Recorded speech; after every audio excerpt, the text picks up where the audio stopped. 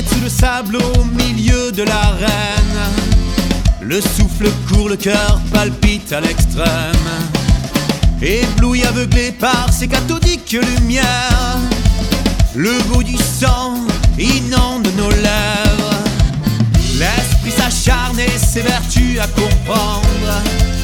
Qui sont ces dieux qu'on les pende?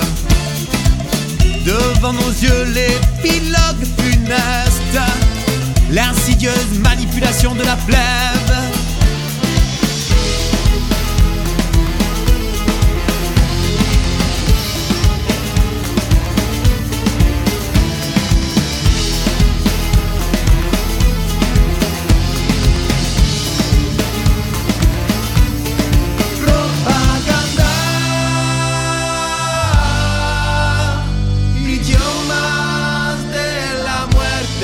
Dictadura del gobierno invisible.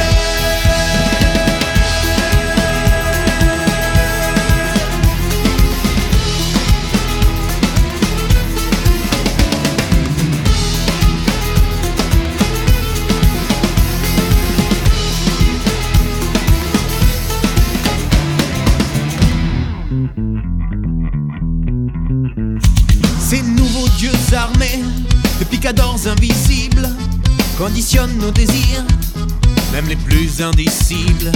À grands coups d'estocade publicitaire, ils usent à dessein l'expertise mensongère.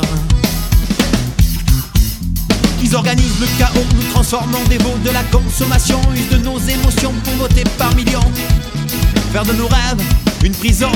Ils manipulent le langage dans une visée macabre. Les mots, leur usage affûté comme les sabres à couper la tête des moutons de la reine.